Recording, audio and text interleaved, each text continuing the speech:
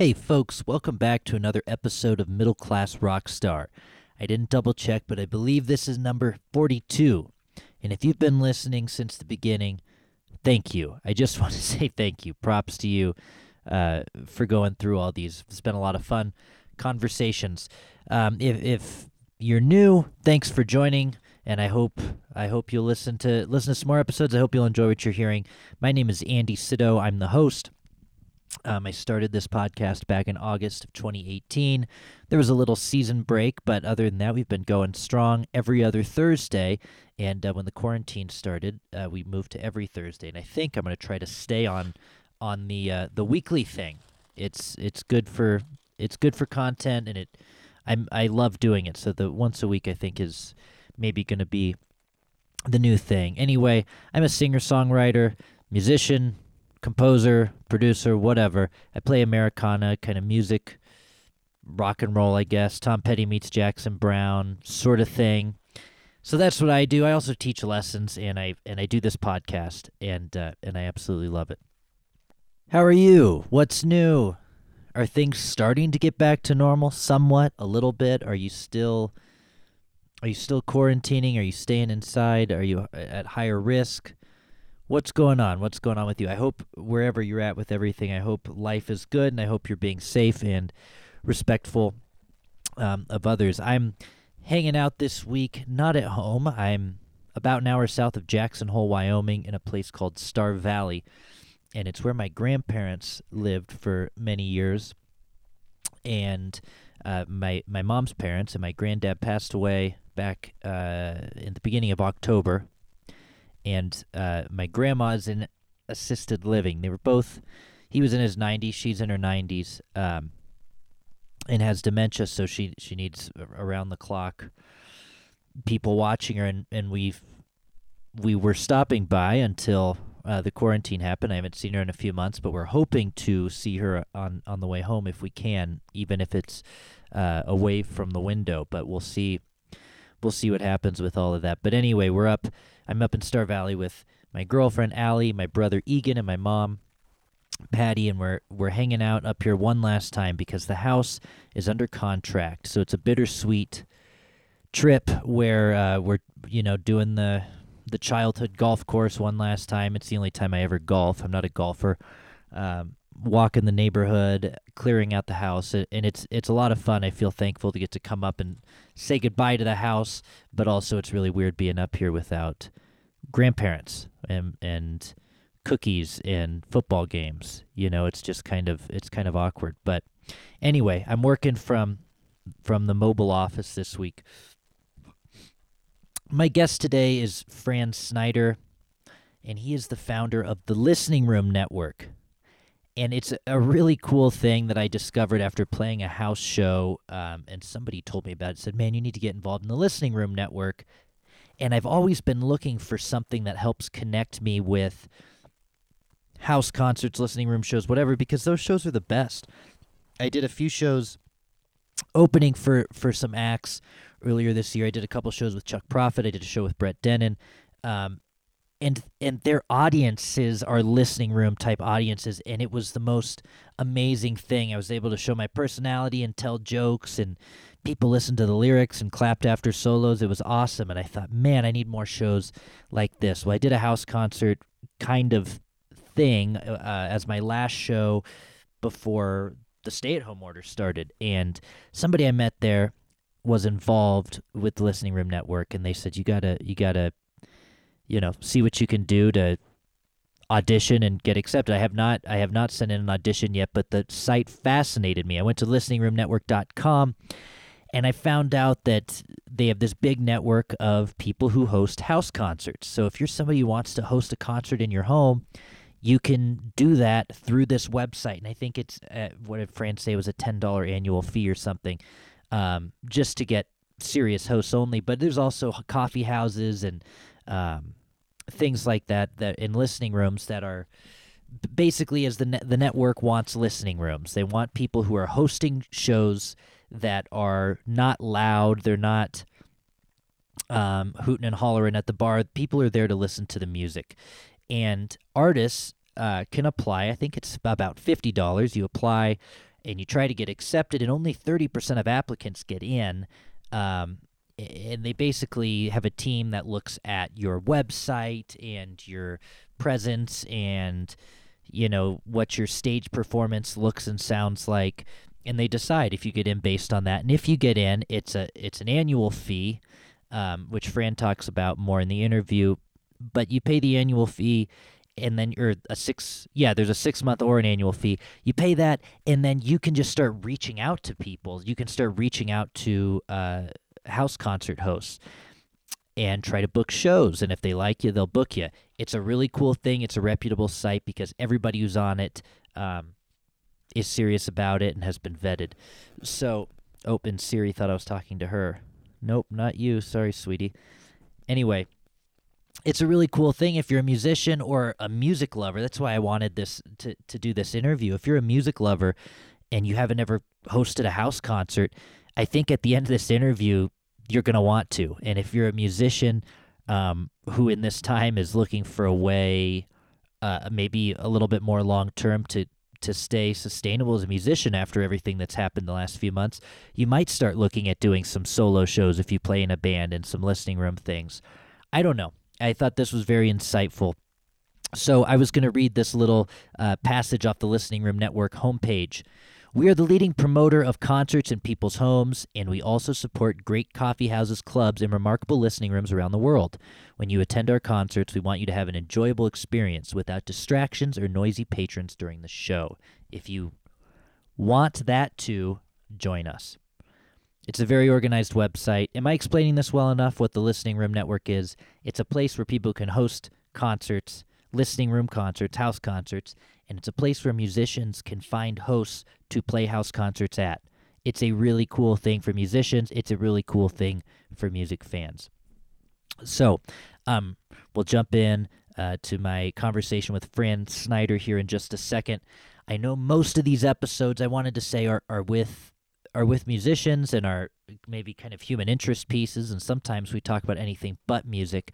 But I also like to throw in things like this that are a little bit different than what we normally have on the podcast. And Fran is a singer-songwriter himself, and I've shared some of his music in the show notes. So if you enjoy the show and you enjoy listening to my chat with Fran, go check out his music as well, and check out the website listeningroomnetwork.com. There's a lot more hosts than musicians, and they're trying to keep it that way. So hosts, people who love live music, think about hosting some musicians in your backyard in the fall or something, socially distantly.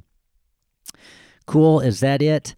I believe so. A quick thanks to sponsors, Patrick at PQ Mastering. Patrick puts the finishing touches on this podcast, and for any of your audio or restoration needs, go to www.pqmastering.com. We also have Narrator Music. They offer simple and affordable licensing for sync. Go to www.narratorrf.com for more information. Okay, I think that's it. We covered our bases. Let's jump into it. My conversation with Fran Snyder of the Listening Room Network.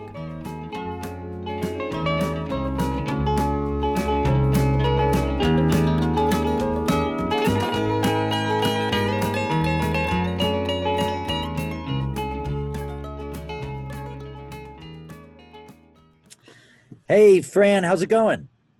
Doing great. It's good to chat with you. Yeah, thanks for coming on. And you're joining from Florida. Yeah, I'm in St. Petersburg, Florida. I grew up here mostly. I'm actually from Montreal, Canada originally, but I moved here as a child and stayed here for a good while before moved around and came back. So it's a great spot. I grew up in Tampa, but I live in St. Petersburg now.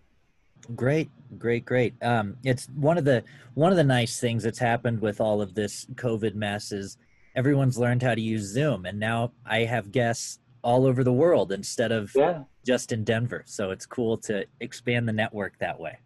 Yeah, we're all available. yeah, exactly.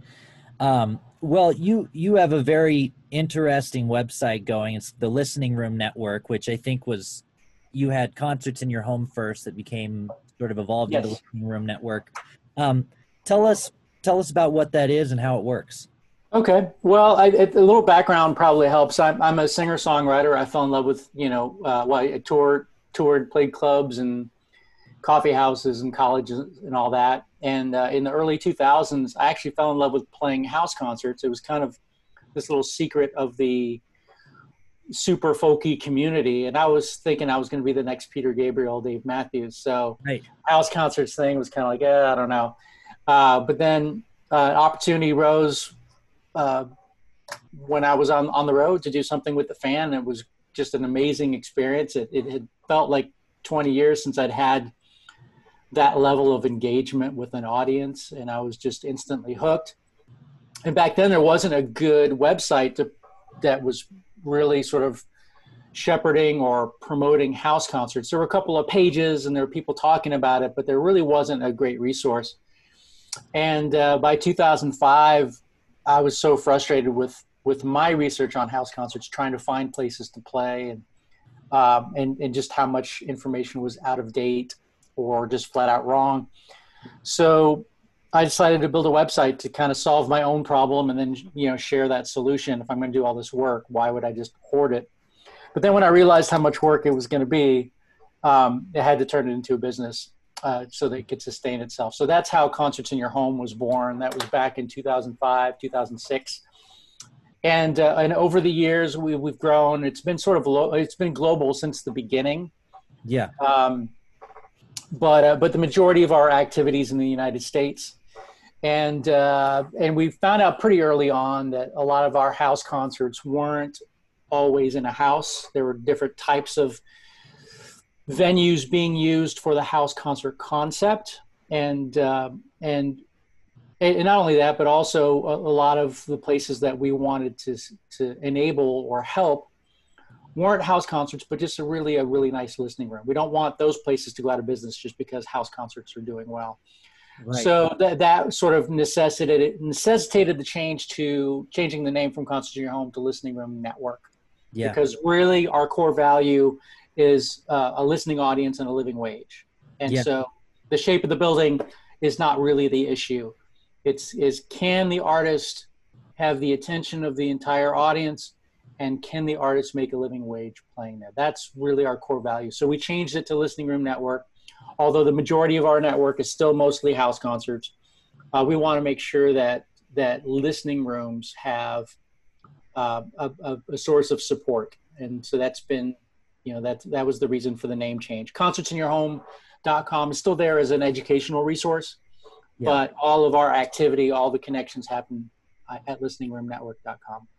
Great. And I was going to ask you about what first got you into it. And it sounds like it's the fact that you were performing all the time. Are you still doing that? Do you still go out and perform and things like Yeah, I that? did a show last week. I don't play as much as I used to. The website kind of took over my life, and I have this, I don't know, this issue with writing at the edge of my ability, and so I don't write anything that's easy for me to play. And so if I don't stay on top of my game, then gigging gets to be really difficult. So if I book a show, it's like, okay, now this is an ordeal because I have to do like 30 hours of rehearsing for a 1 hour show. Yeah. So that's kind of been discouraging as an artist. Is I have to learn how to write songs that don't require everything in my ability to perform them well. Right. Right. Well, that's good though. You're constantly having a challenge for yourself. Yeah, there's always something to practice. That's for sure. Oh, that's great. That's great. Um, and when you first did your first couple house concerts, did you have to change your setup quite a bit, or your set up? Sorry, not your setup, but your Right, right. because I mean, were you doing loud clubs and stuff beforehand, or was it a really easy transition into a house concert vibe? So at the time, I was doing a lot of college circuit work, and most of that was focused on originals and, throwing in a couple of fun covers here and there. Um, Engagement was really varied. Some places were great, some places weren't. Um, the real transformation that came from house concerts, it was number one, it was much clearer that I was enjoying myself on stage, right? Um, Having that level of intimacy with the crowd was something that felt supernatural and supernatural um, to me, and I just relished in it. But the other thing was, I've always really wished that artists would notice how comedians work a crowd, because you know, when a comedian gets on stage, they are religiously paying attention to the audience to see what's working and what's not. And they're experimenting with timing and wording and, pacing and expressions, to try to make something funnier or more effective in their routine. And I think as an artist playing in clubs where, you're not used to really having the audience's full attention, um, or you're fighting for it, um, it can be easy. You can get easy to sort of tune out the audience and just say, you know what, I'm getting paid to practice. I can watch the game and 100%. Yeah. play these songs, and stop working on your show. And of course, clubs have a variety of that. And I think for me, clubs had made me lazy. I didn't feel connected with my audience in any way. I don't really enjoy being around drunk people, and I can enjoy having some drinks, but just dealing with bar crowds was just never my scene. So this instant, like, feeling that I found my people, like, even if it was 15 or 20 people instead of 30, 50 or 100, um, it really encouraged me to pay attention to the audience. Plus, unlike like on a big stage, you can't even see their faces because the spotlights are shining in your face. So this immediacy, this intimacy, where you can tell that these three people are crying because of that line in that song, and that dude just fell out of his chair laughing because you nailed that joke. Those things helped me improve my show, because all of a sudden I was interested in my audience again. And by being interested in their reactions, I was able to notice what was working and what wasn't working in my shows.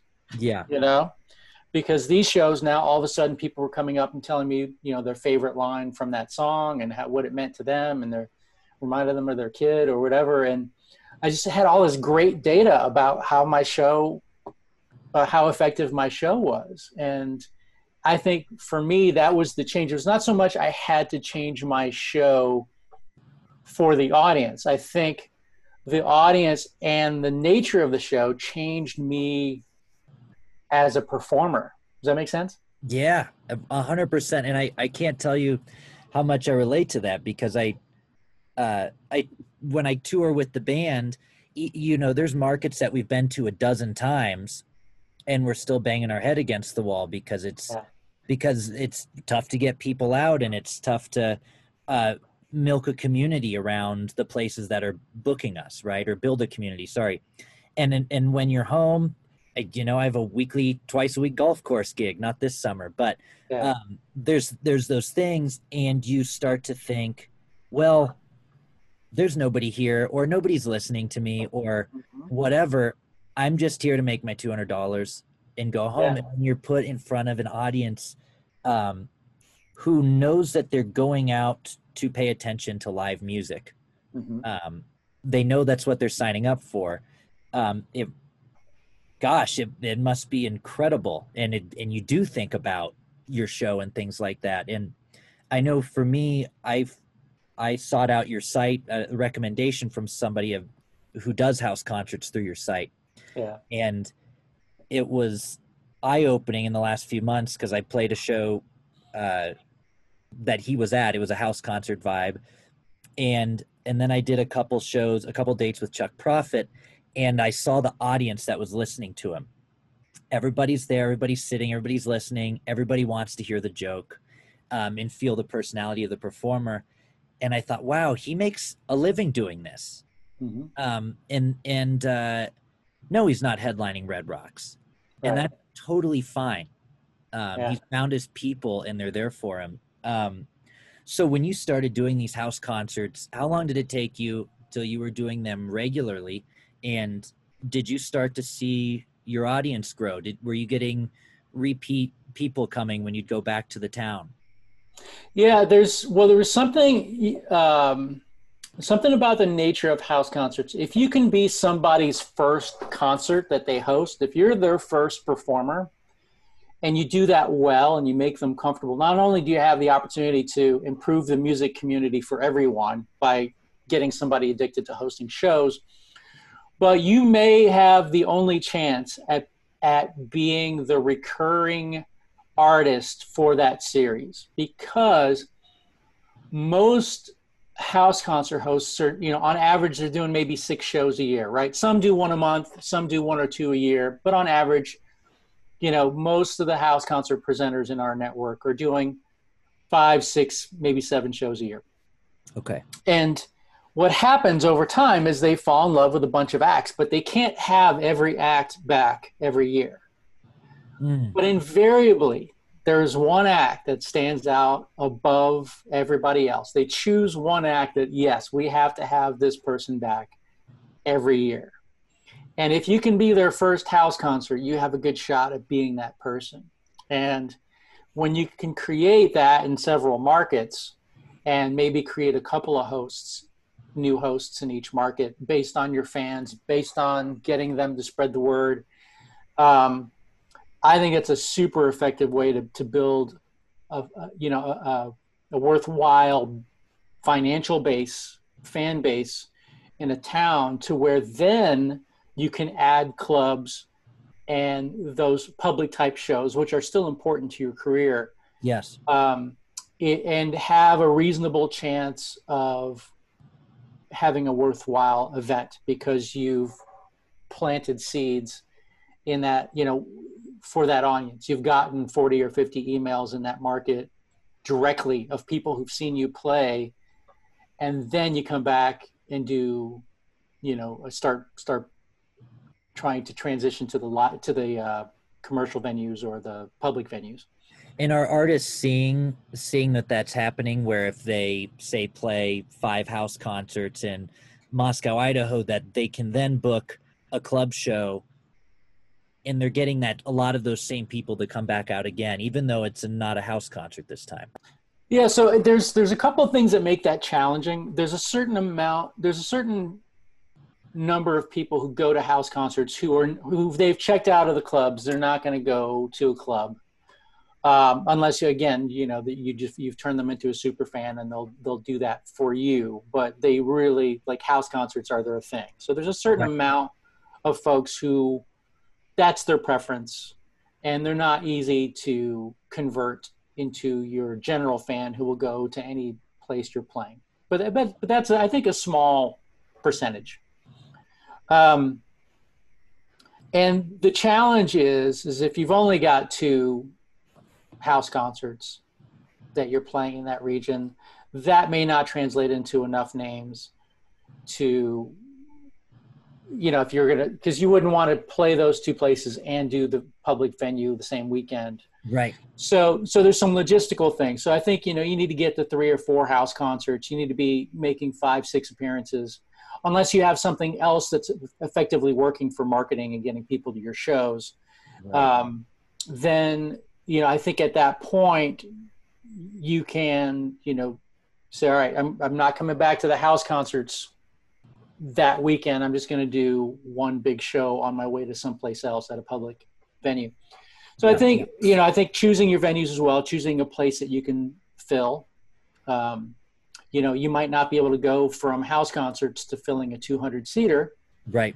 But there are some really nice listing rooms that are 50, 60 seaters where you could, especially if you team up with a local or another act, then you've got a reasonable shot at filling that venue. And that starts your transition into building a broader base. So the slippery thing is that house concerts for some artists become sort of the easiest way forward. And they stop going after public venues because those are just too much work. You know, you got to send 30 emails to make half the money, Right. and just, you know, just not get the same sort of benefits. So it's the path of least resistance. That's the expression I was looking for. So house concerts, you know, if you do well at them, they can make you a little bit lazy in terms of going after public venues. Right. Right. Yeah. So I want to hone in on the website a little bit. It's as an artist going to it for the first time, I'll even say I was a little intimidated with how organized and well done it is. Oh, thanks. I went, oh Well, my gosh. well, we you know, we've been at it for a good long time. Yeah. And we made a couple decisions. I say there's a handful of us working, but I've been sort of primary guy for a long time. The first thing that we decided was that we were going to be a curated community. We weren't going to try to go for scale and get, you know, tens of thousands of artists and hundreds of thousands of venues and listing everybody and everything. We said, you know, no, let's find the people for whom this matters a lot, right? So instead of people who are just casually interested, let's go after people that really, really love this idea. Let's see what kind of community we can build with that kind of enrollment, right? So people who aren't just hangers on, maybe just, you know, we want people who really value this. And that encourages trust. It encourages better behavior. So, you know, we kind of started as a boutique thing, and we've really not outgrown that. We're not, certainly we'd want, you know, we want to increase our numbers. We want to have more venues, more house concert hosts for the artists in our network. And that, you know, that creates more capacity, but we're not trying to become the McDonald's of house concerts. Right. So, and there's plenty of websites that are trying to do that. And that's fine. There's room for everybody, and you know, let's mix it up. Let's see what works best. Let's see, you know, not every artist is the same. Some artists prefer to be in a network like ours where there's a little more exclusivity. But you know, frankly, most artists are part of more than one house concert network. They're just, you know, going where the opportunities are and see if there's some overlap or some gaps in the overlap so that you can get some gigs from one site and one from another. So, so that's all good. I think, you know, experimentation is good. There's, you know, anybody who brings a new idea to this is welcome. So, that's cool. But our thing was like, let's really, well, there's another thing that happened early on that really sort of shaped my belief in what we needed to do. And there was a lot of, we're in the business of encouraging new people to try hosting house concerts. And invariably, a lot of these hosts don't have a strong music background. They've never had to select artists before. They've never had to create a schedule, a concert season before. And when they join our network, there's like this implicit trust that they have for us. And we found time after time that a new host would just book the first artist that reach out. Like they didn't wait till they had 10 inquiries and like listen in depth to each artist and say, okay, we're going to choose that one. No, the first person that reached out, they'd say, okay, if you're on Listening Room Network, you must be good. So they would just had this inordinate amount of trust in us. And that made me like slam the brakes, like, hold on, like I need to make sure if we're going to have a significant chunk of our hosts completely trust us to basically, you know, that any act that they find through us is going to be great for them. Yes. We had to raise our standards. And that's something that we've done year after year. And so we've created this application process at some point I felt like I had to sort of divorce myself from, because who am I to tell everybody who they should book, right? So, and my tastes are, you know, not necessarily mainstream. So I wanted the membership of artists in our network to reflect the tastes of the hosts in our network. So we created an evaluation system where basically hosts in the network can volunteer their time to, not for the booking process, but for the evaluation process when an artist applies. Yeah. And unlike any other thing that you apply to, as far as I know, you actually get written feedback from each host and actually one or two people on our staff based on your application. So you're getting feedback on what's working and what's not working in your videos. So if you're not invited to join, you have like really a lot of artists tell us it's the best feedback they've ever gotten. Like you get this solid written feedback about how to improve your presentation, how to improve your website, so that you can have a better chance at success next time you apply. And then once you're in, you have not only better chance at getting gigs, but you also, because you have better videos, the people who book you have a better chance of getting an audience for you because they share your videos and try to inspire people to attend this show for an artist that they've never heard of. Yes. So it became very clear that video was really critical, very helpful. And we got to the point where we're just like, we're going to insist. We know it's tough. I mean, I'm not happy with any of my videos, but it's incentive to always be capturing more, trying to get that lightning in the bottle moment where you're at your best and the audience is responsive. And that's just the responsibility of an artist now, is you have to just constantly be acquiring new video that shows you at your best and sharing that with people. I mean, everything's video now. I mean, look at us. This could have been a phone call, right? Right. But there's something about seeing me smile when I say something, or seeing your eyebrows raise when I say something cool, that enriches the communication.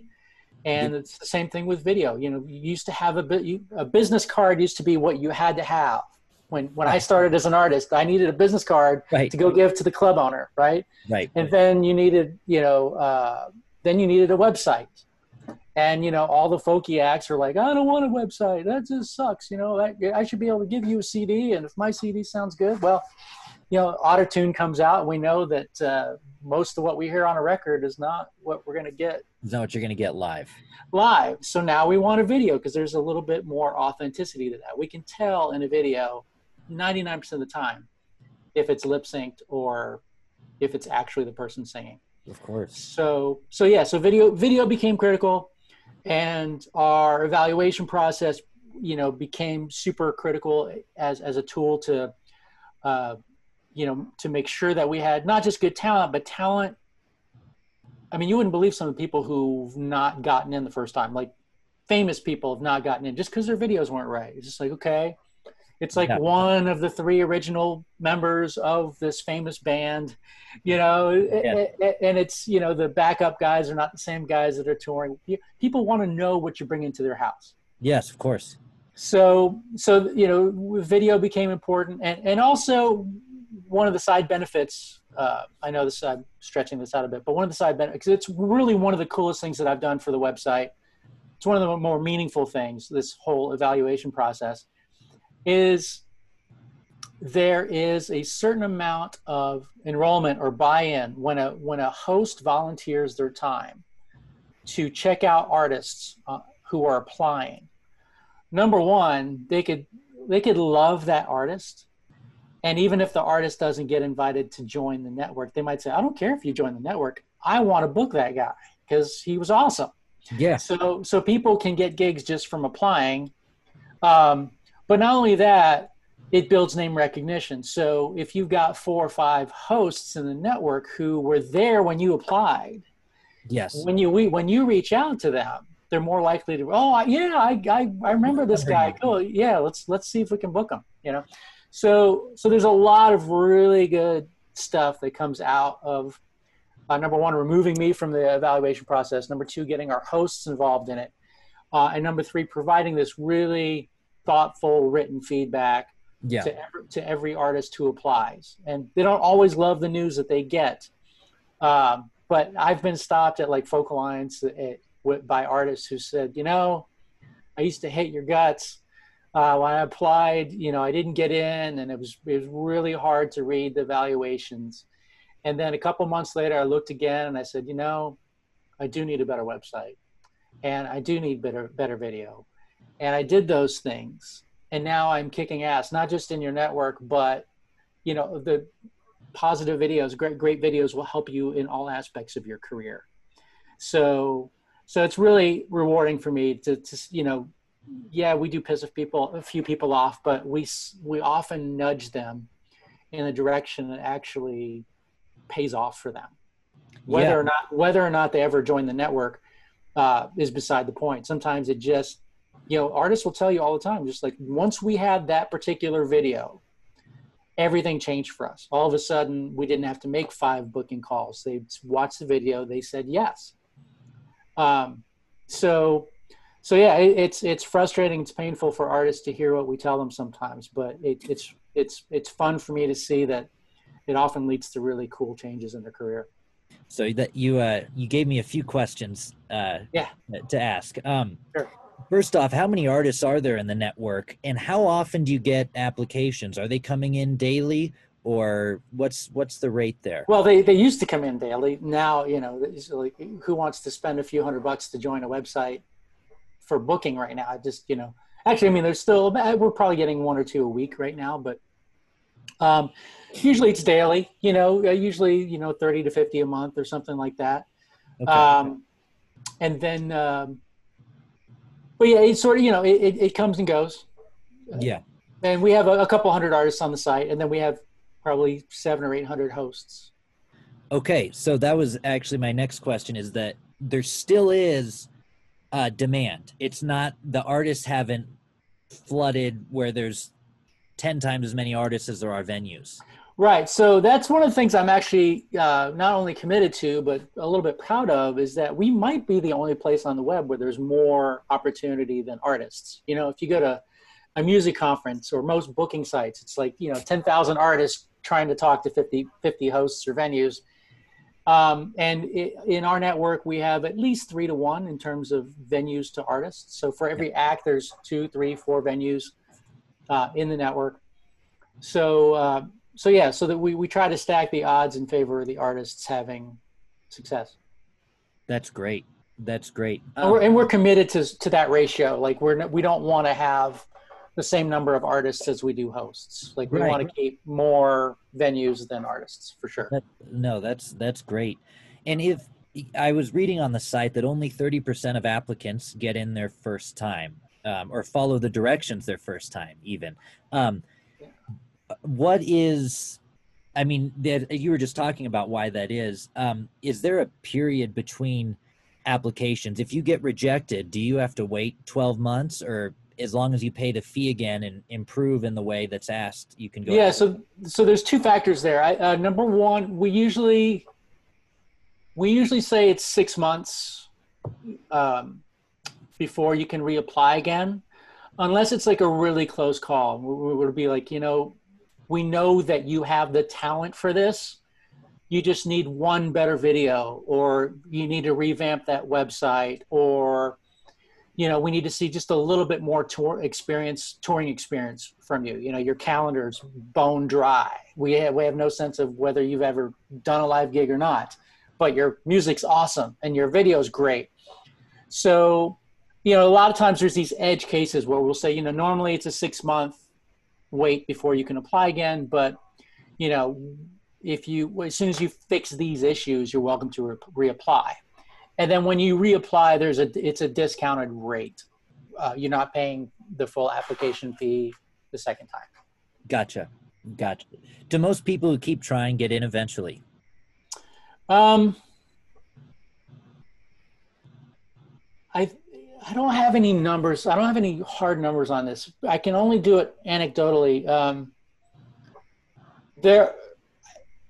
Because one of the things, like, we don't want to be in the business of just trying to make application fees. Like, hey, yeah, just keep applying. We're going to, first of all, I don't really make any money because I pay a couple of people to help me with this process. So right. the costs of the application really just kind of pay for the people that have to get paid to make sure that, like, because, for example, a host who's a housewife who has no background in music logs in to give us an evaluation of you as an artist, right? We still value her opinion because she's a host in our network and she could book you. But she may not have the language. She may not be good at providing written feedback to an artist in a professional way. So I have professionals on staff who edit when necessary, so that, you know, if they're saying something totally outlandish, it still matters to us that, okay, number one, they weren't inspired by what you did or what you presented, but we don't want them insulting you accidentally or telling you that you're pitchy when you're not. So there's a little bit of, you know, professional work that goes into each of these evaluations. They're mostly not, I'd say most of them are not edited, because a lot of people who do volunteer their time have some background. Yeah. But we do, you know, we want to make sure that you're not paying to hear wrong stuff. And then the professionals themselves also offer evaluations, because they are a little more insightful. And they know if you're pitchy or not. They'll know for sure. Yeah, and they see more stuff, right? And so they can give you a little more context about why things are working or not. So, sorry, I think I got distracted from your question there. What was the? Oh yeah. Do they eventually get in? That was the question. I forgot to. Right. So based on that, let's say we give you good feedback. You're originally irritated, but then you apply again. And, you know, maybe the first time it wasn't a close call, and the second time it is a close call. Then what we often do is we'll say, you know, listen, you're super close. We don't want to take any more money from you in terms of application. But, you know, in 3 months, if you have something new to show us, you know, just send it in. Don't apply again. Just send it in, and we'll sort of look at what you have. That used to be a secret, but that's kind of how we do it. So yeah. So we don't want to charge somebody 3 or 4 times to apply over and over again. Yeah. But there are some cases where, you know, they're just not going to get in. They're not going to get and in. At some point we have to tell them that. It's not, you know, we can't, I mean, who am I to say that you're never going to be good enough? That's not cool either. Yeah. And so I think at some point, you know, if we tell you to wait another 6 months, then we tell you to wait another 6 months, people usually kind of go, okay, I'm not going to keep applying. But, right. But it is, I mean, I just love it when they come back a second time and get in. To me, that's my favorite thing. Like, you know, they don't get in, they get good advice, they act on that advice, they come back and they get in, and they have success because they've got everything humming. And to me, that's my favorite thing. I love that. So let's dig in on these videos a little bit. You're talking about the importance of the videos. Would you rather see an artist where maybe it's filmed on an iPhone and the audio quality isn't incredible, but you can see their personality and you can see how well the audience has been interacting with them and they're interacting with the audience? Or in, say, a studio with a small audience where you have a nice microphone, really great audio quality, but it maybe just shows the artist performing the song from start to finish? What's your preference? So, number one, you know, I'm not the only person evaluating stuff, so everybody's different. But what I've noticed in 12, 15 years of doing this is that no matter how many rules or preferences you have, you sometimes see or hear something that is so overwhelmingly good that the rules go out the window, or vice versa. So they're doing everything right, but you are just not inspired at all by what is happening. So that's number one. That's important. It's like every host is different, and every host is ready to abandon their rules if you deliver something magical, right? Yeah. And so for me, cell phones have come such a long way in terms of quality. Most of what we see on live streams on Facebook are shot with iPhones. So that in and of itself is not really a limitation. Mm-hmm. The limitation is if I'm filming you and I'm talking to my buddy, yeah, isn't this great? Yeah, what are you drinking over there? And so I'm hearing the guy holding the camera more than I'm hearing the show. Right. Right. Or, you know, I'm shooting like this instead of like that. Yeah. So now I'm looking at your video and there's these 2 black bars on each side and you look like you're tiny. So, you know, some things to look for is like, if we can see your face, if they're, you know, if you're backlit and we can't see the expressions on your face, that's not good. If we can't understand the words coming out of your mouth, or if we have to struggle to understand them, that's gonna hurt you. If if there's excessive distortion or whatever, if by the ambient noise we can tell that you don't have the audience's attention, right? If I'm hearing a bunch of loud people in the background and dishes clanking while you're singing your song, then I'm not getting a great impression of the amount of control you have over that room, or the amount of attention that you have in that room. Right. In terms of positives, like if you crack a joke and I hear people laugh, that's good. Yeah. If you show some personality for a few seconds before the song starts, that's awesome. If you're going to tell me a 5-minute joke or a 5-minute story, bottom line is I want to hear you sing that song, then I'm going to get bored unless your story is just incredible. So something short and sweet and funny, that lasts 2 or 3 seconds is like, that's golden. Something that just gives me a sense of who you are in my living room. And then you go right into a song, and I don't have to hear you play the intro 5 times before you finally sing a word. Yeah. Right. There's so many songs where it's just like the guitarist is warming up before the song starts. So those are, some of the things that jump out at me. So yeah, the technical quality of the video, there are some basics in terms of lighting. I want to see your face. I want to be able to understand the words. I want some decent balance between the instruments so I can hear what everybody's doing. It's pretty annoying to see a third guitarist and you're only hearing 2 parts, or you see 3 people but only 2 of them are playing. Yeah. And the other person's just kind of like looking off into the distance or something. So yeah, those are the basics. But I think one of the best things that you can do is look at a bunch of artist videos, live videos, and take notes of what works for you. Like if you were to book a show in your living room, You're right. just do a study, watch 10 live videos of artists that you respect, and just take notes. What's working? What's not working? Why do I like this video? Why do I like this artist in this video? Yeah. Because everybody's different, and we're all human. There might be a host who says, "Wow, she's gorgeous. I love her." Sure. We're dealing with human beings. They might not like your political material, or they might love it. They might love it because you are political. There's all kinds, but the basics are pretty obvious, I think. Yeah. Yeah. Good. And then it says 2 or 3 videos.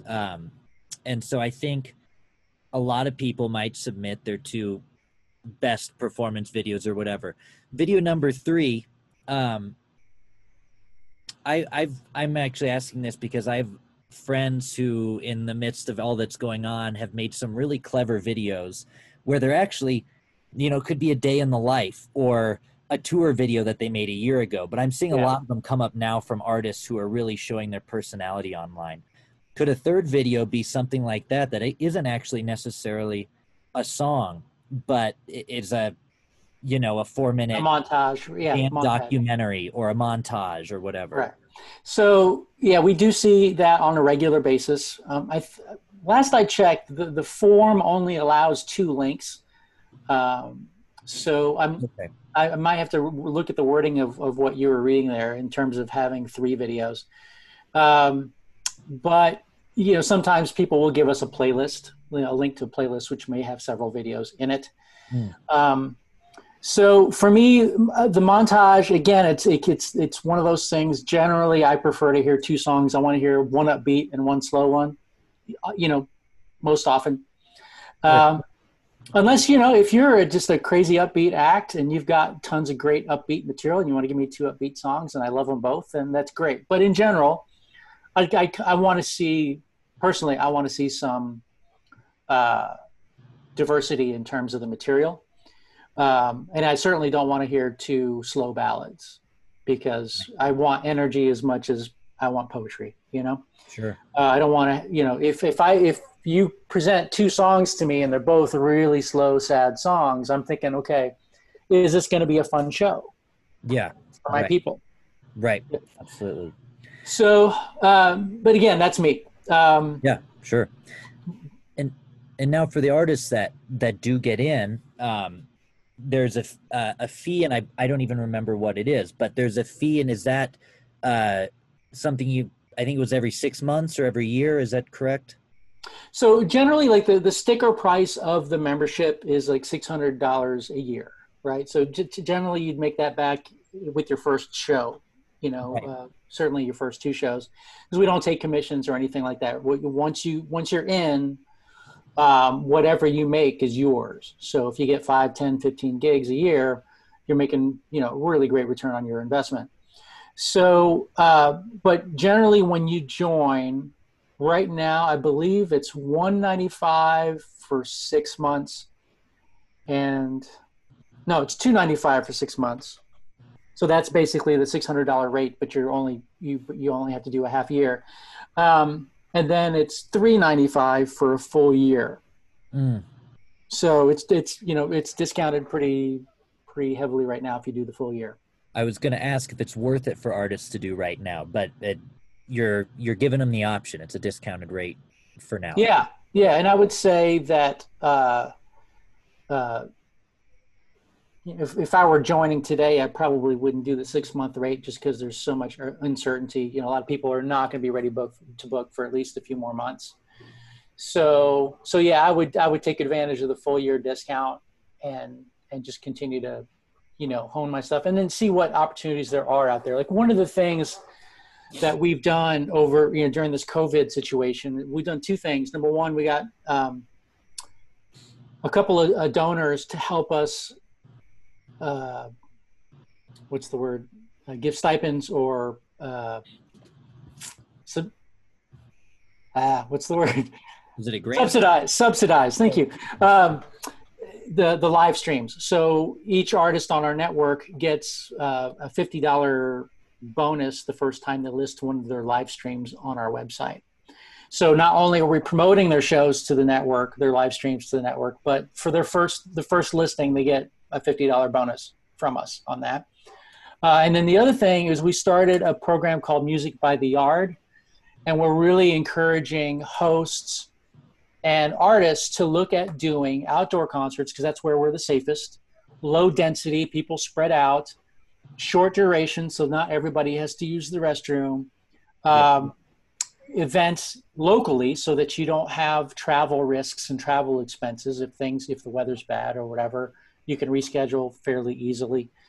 And so this Music by the Yard concept, we created a separate profile. So each artist on our network has their normal network profile on the website, but they also have this, what we call a fan pitch profile, something that you can send out to your fans in your local area to inspire them to host a show in their front yard, their backyard, the back patio, just for them and their neighbors, you know, 10 to 15 people, you know, as a way for you to make a couple $100. Yeah, you're not going to make 500 or $1,000 Right. on the shows most likely, but it's an extra tool for you to inspire your fans to have live music, you know, to invite just a handful of people that they trust, maybe the next door neighbor, maybe their kids from, on the other side of town, whatever.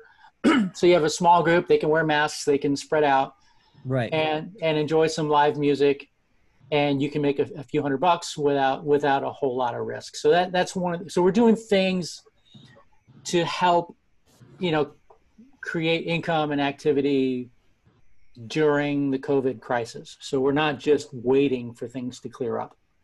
That's great, and it's nice that you guys are proactive in that, and there's some things to do in the short term while we're all waiting who knows how long. And along those lines, I know you can't predict anything any better than my next door neighbor can necessarily, but in terms of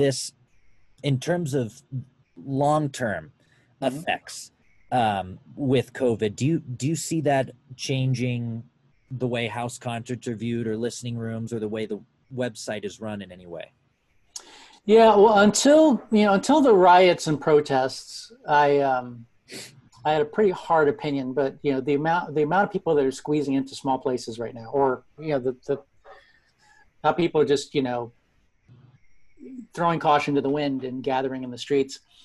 That's kind of opening my eyes a little bit. But I still believe that in terms of the house concert community, especially with our network, has a lot of middle-aged and senior fans, right? Right. These are people that have space, they have disposable income, they grew up buying CDs and records, and they're still part of that culture. So they're really just such a great fit for the values that we have in our network.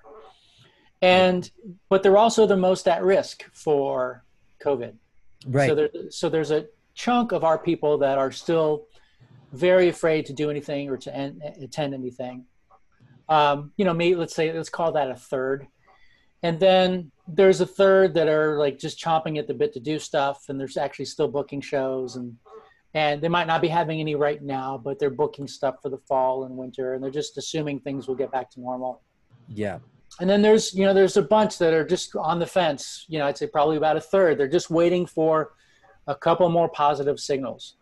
Right. In terms of how I think it's going to play out, I've been thinking this way for a while, but I think rather than a second wave, which will certainly be confused by the actual flu season, right? People will get the flu, but will it be COVID? That'll make things even more complicated. But what I think is going to happen is we're just going to have sporadic regional breakouts. Denver's on fire. Denver's got a COVID, what do you call it?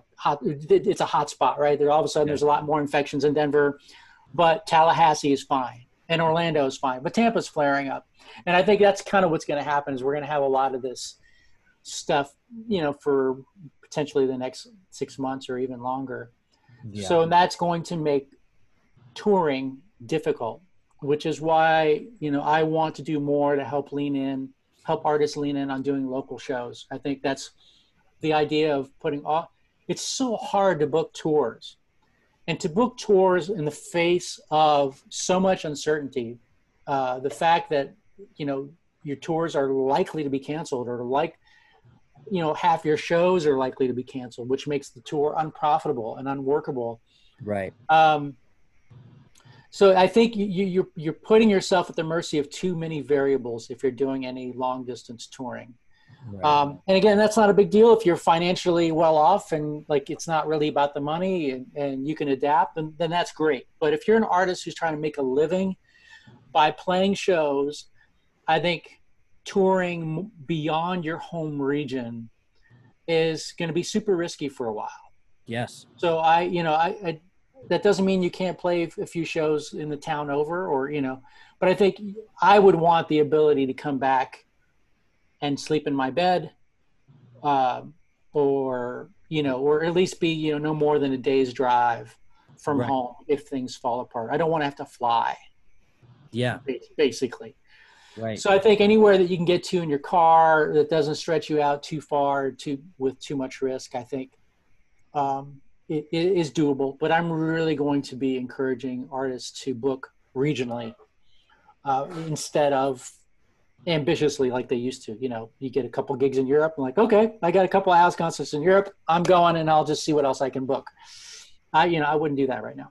Do you have is it worldwide? Do you have we have a handful of hosts. We don't have a lot in Europe, but we have a handful there. Germany, France, Spain, a couple other countries, Netherlands. We have a couple in Canada, but most of our activities in the U.S. Great. Though that I didn't realize you guys went abroad. That's cool. Yeah. I mean, it's again, the internet's global, and when I started building this website, there's I'd find a host in Australia. Why not ask them to join? Who knows? Right. So, but the challenge with house concerts is that for a tour you need critical mass. So, to having 2 or 3 hosts in Germany.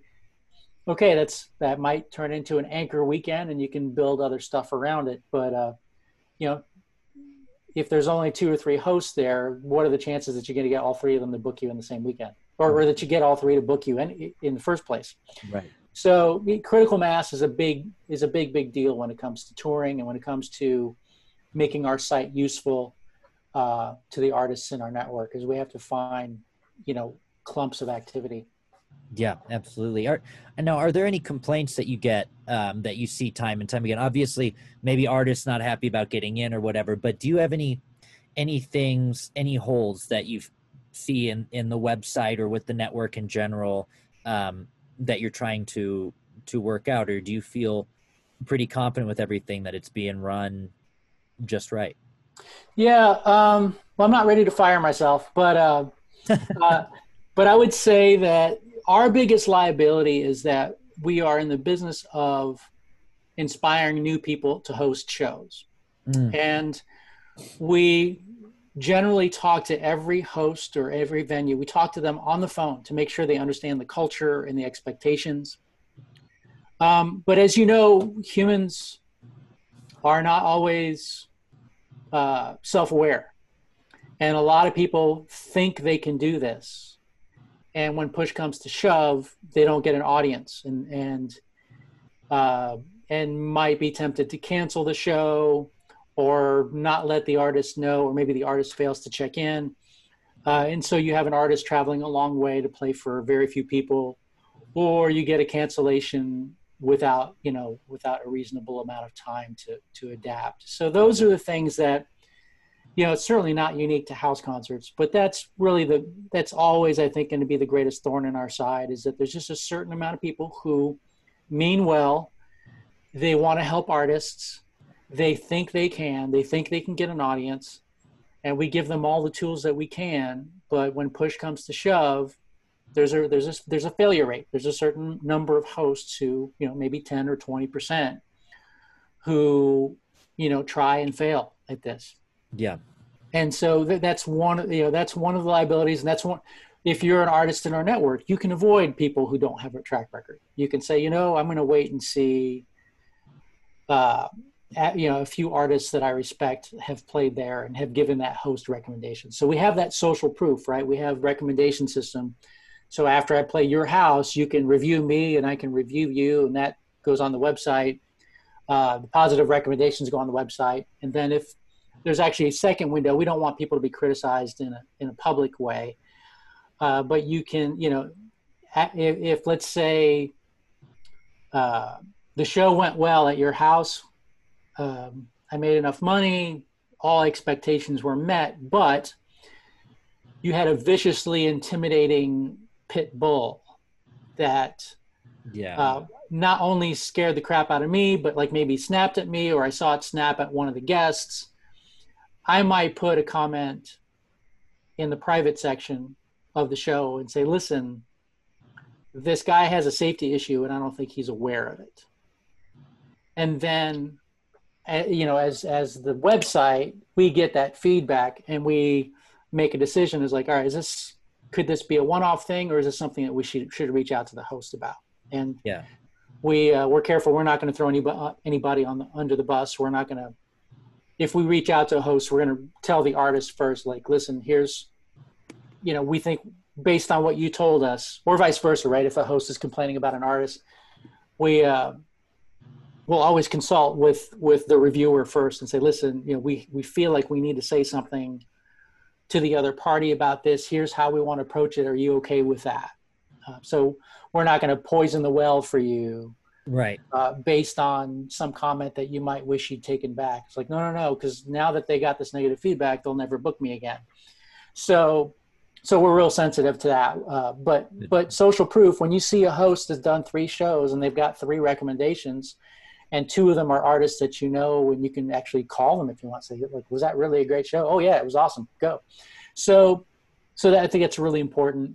That's why you see it everywhere with, Airbnb and other types of social services where you have a recommendations engine where people can, it helps keep the community safe, Absolutely. But I have to say though, in 15 years of doing this, the problems are so rare. It's just incredibly rare that we have something where we feel like there's a safety or just a really bad actor. It's incredibly rare. Yeah. Good. Good. That's a positive thing to hear. And now do the hosts pay to be on the site as well, or are they? Yeah, the first 10 or 12 years of the website, we didn't charge them. I mean, we're just so grateful that people were inspired to do this. But as we learned with artists, it's like the more we charged, the better the artists were, and the more serious they were, and the more they cared. And we had this failure rate with hosts that was really high because they had no skin in the game. So they would join with the best intentions, and then we try to get them on the phone, and they never pick up the phone, never call us back. And it was like pulling teeth to get these people activated and make sure that they understood what they were getting into. And so we started charging $10 and or $20 a year. I think it's $10 when you join, but it's $20 a year. And right away, that improved our lives like significantly, just because, yeah, we have fewer people signing up, but it filtered out mostly the right people.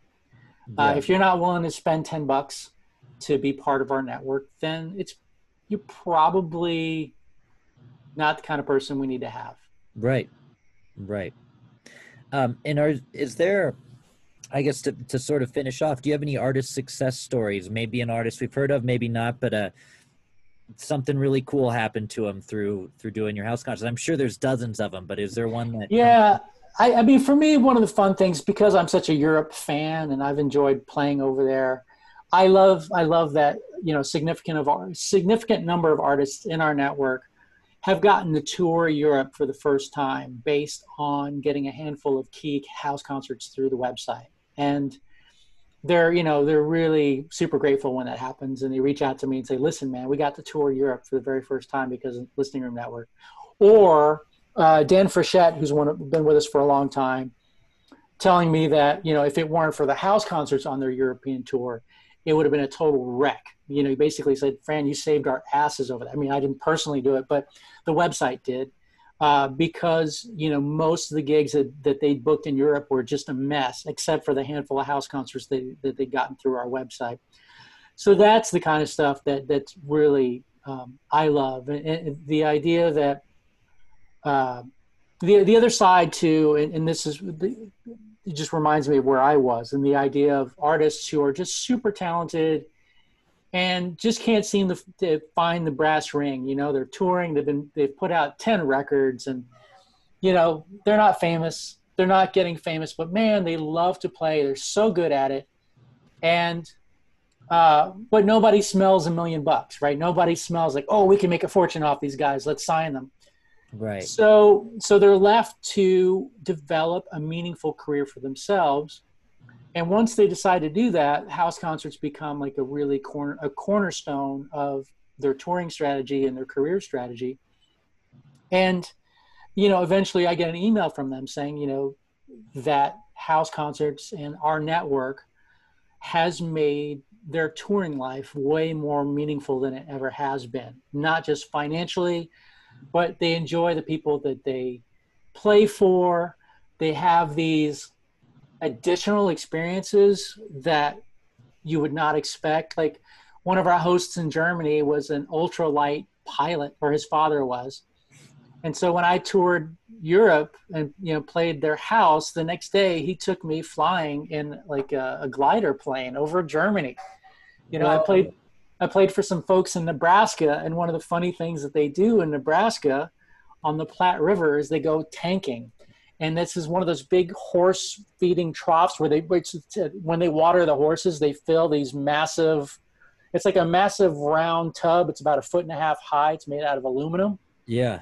They put it on the back of a flatbed truck and they take it upriver with like picnic chairs and a cooler full of beer, and they set it in the water, and they basically have a picnic in this tub floating down the river. It's the most ridiculous, fun thing ever. Just like it's like a tailgate party, but you're floating down this very shallow river. Like you get to a few places where you have to actually lift the thing over a sandbar or whatever. Wow, that's cool. So there's all these kinds of the people that gravitate towards this community tend to be really special and really certainly warm-hearted people. that's meant a lot to me because I've kind of put myself in the middle of not just the hosts that have this generosity of spirit to support the arts, but the artists who gravitate towards this tend to be really cool people. So I've been really fortunate to be in the middle of this thing for 15 years. And those are like just two typical stories of the kind of great stuff that happens. Like hosts will, sometimes adopt artists almost like step kids, and there's a super family vibe there for sure. I love that. Well, Fran, thank you so much for taking your time to chat with me. And I know the listeners all appreciate it very much as well. And I'll include a link to the site. I'll include a link where we can listen to your music as well. Thanks. Hope to chat with you again sometime. All right. Thanks, Andy. It was a pleasure. Thanks, Fran.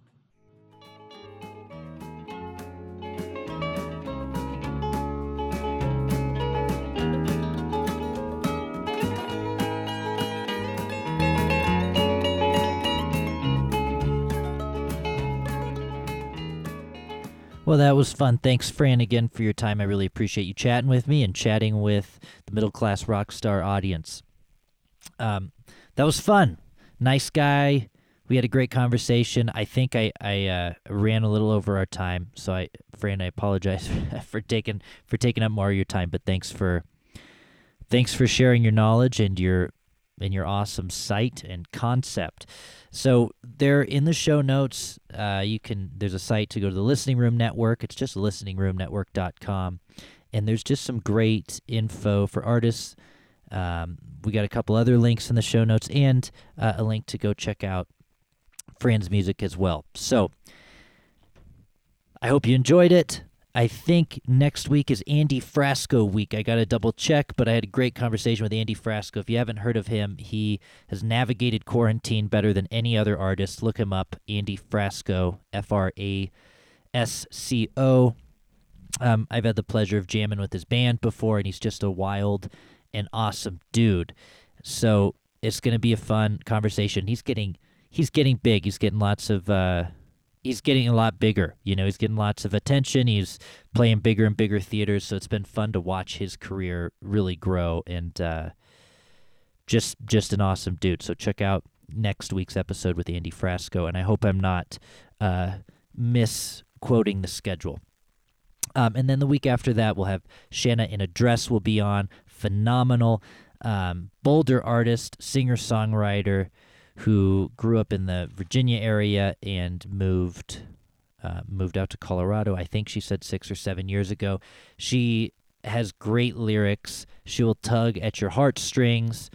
She'll tug them every which way. Had a great conversation with her, and we've been chatting semi-frequently about life and music and co-writing and whatever. So it was just a fun conversation I had with Shanna in a Dress as well. She's putting out new music every Wednesday on her YouTube channel, and she also has her Patreon up and cooking. It's been up a couple months, and she has, I think, 140 backers already, which is wild. So check her out as well. If you like what you're hearing, please rate and review on Apple Podcasts or Spotify, or wherever you listen to your podcasts. It really, really, really, really helps out. I can't tell you how much it helps.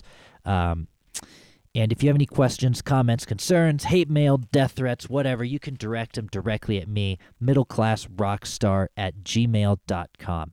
Thank you so much for listening, and I look forward to seeing you next week. I look forward to hearing from you and you hearing this next week. How's that? Okay, bye-bye.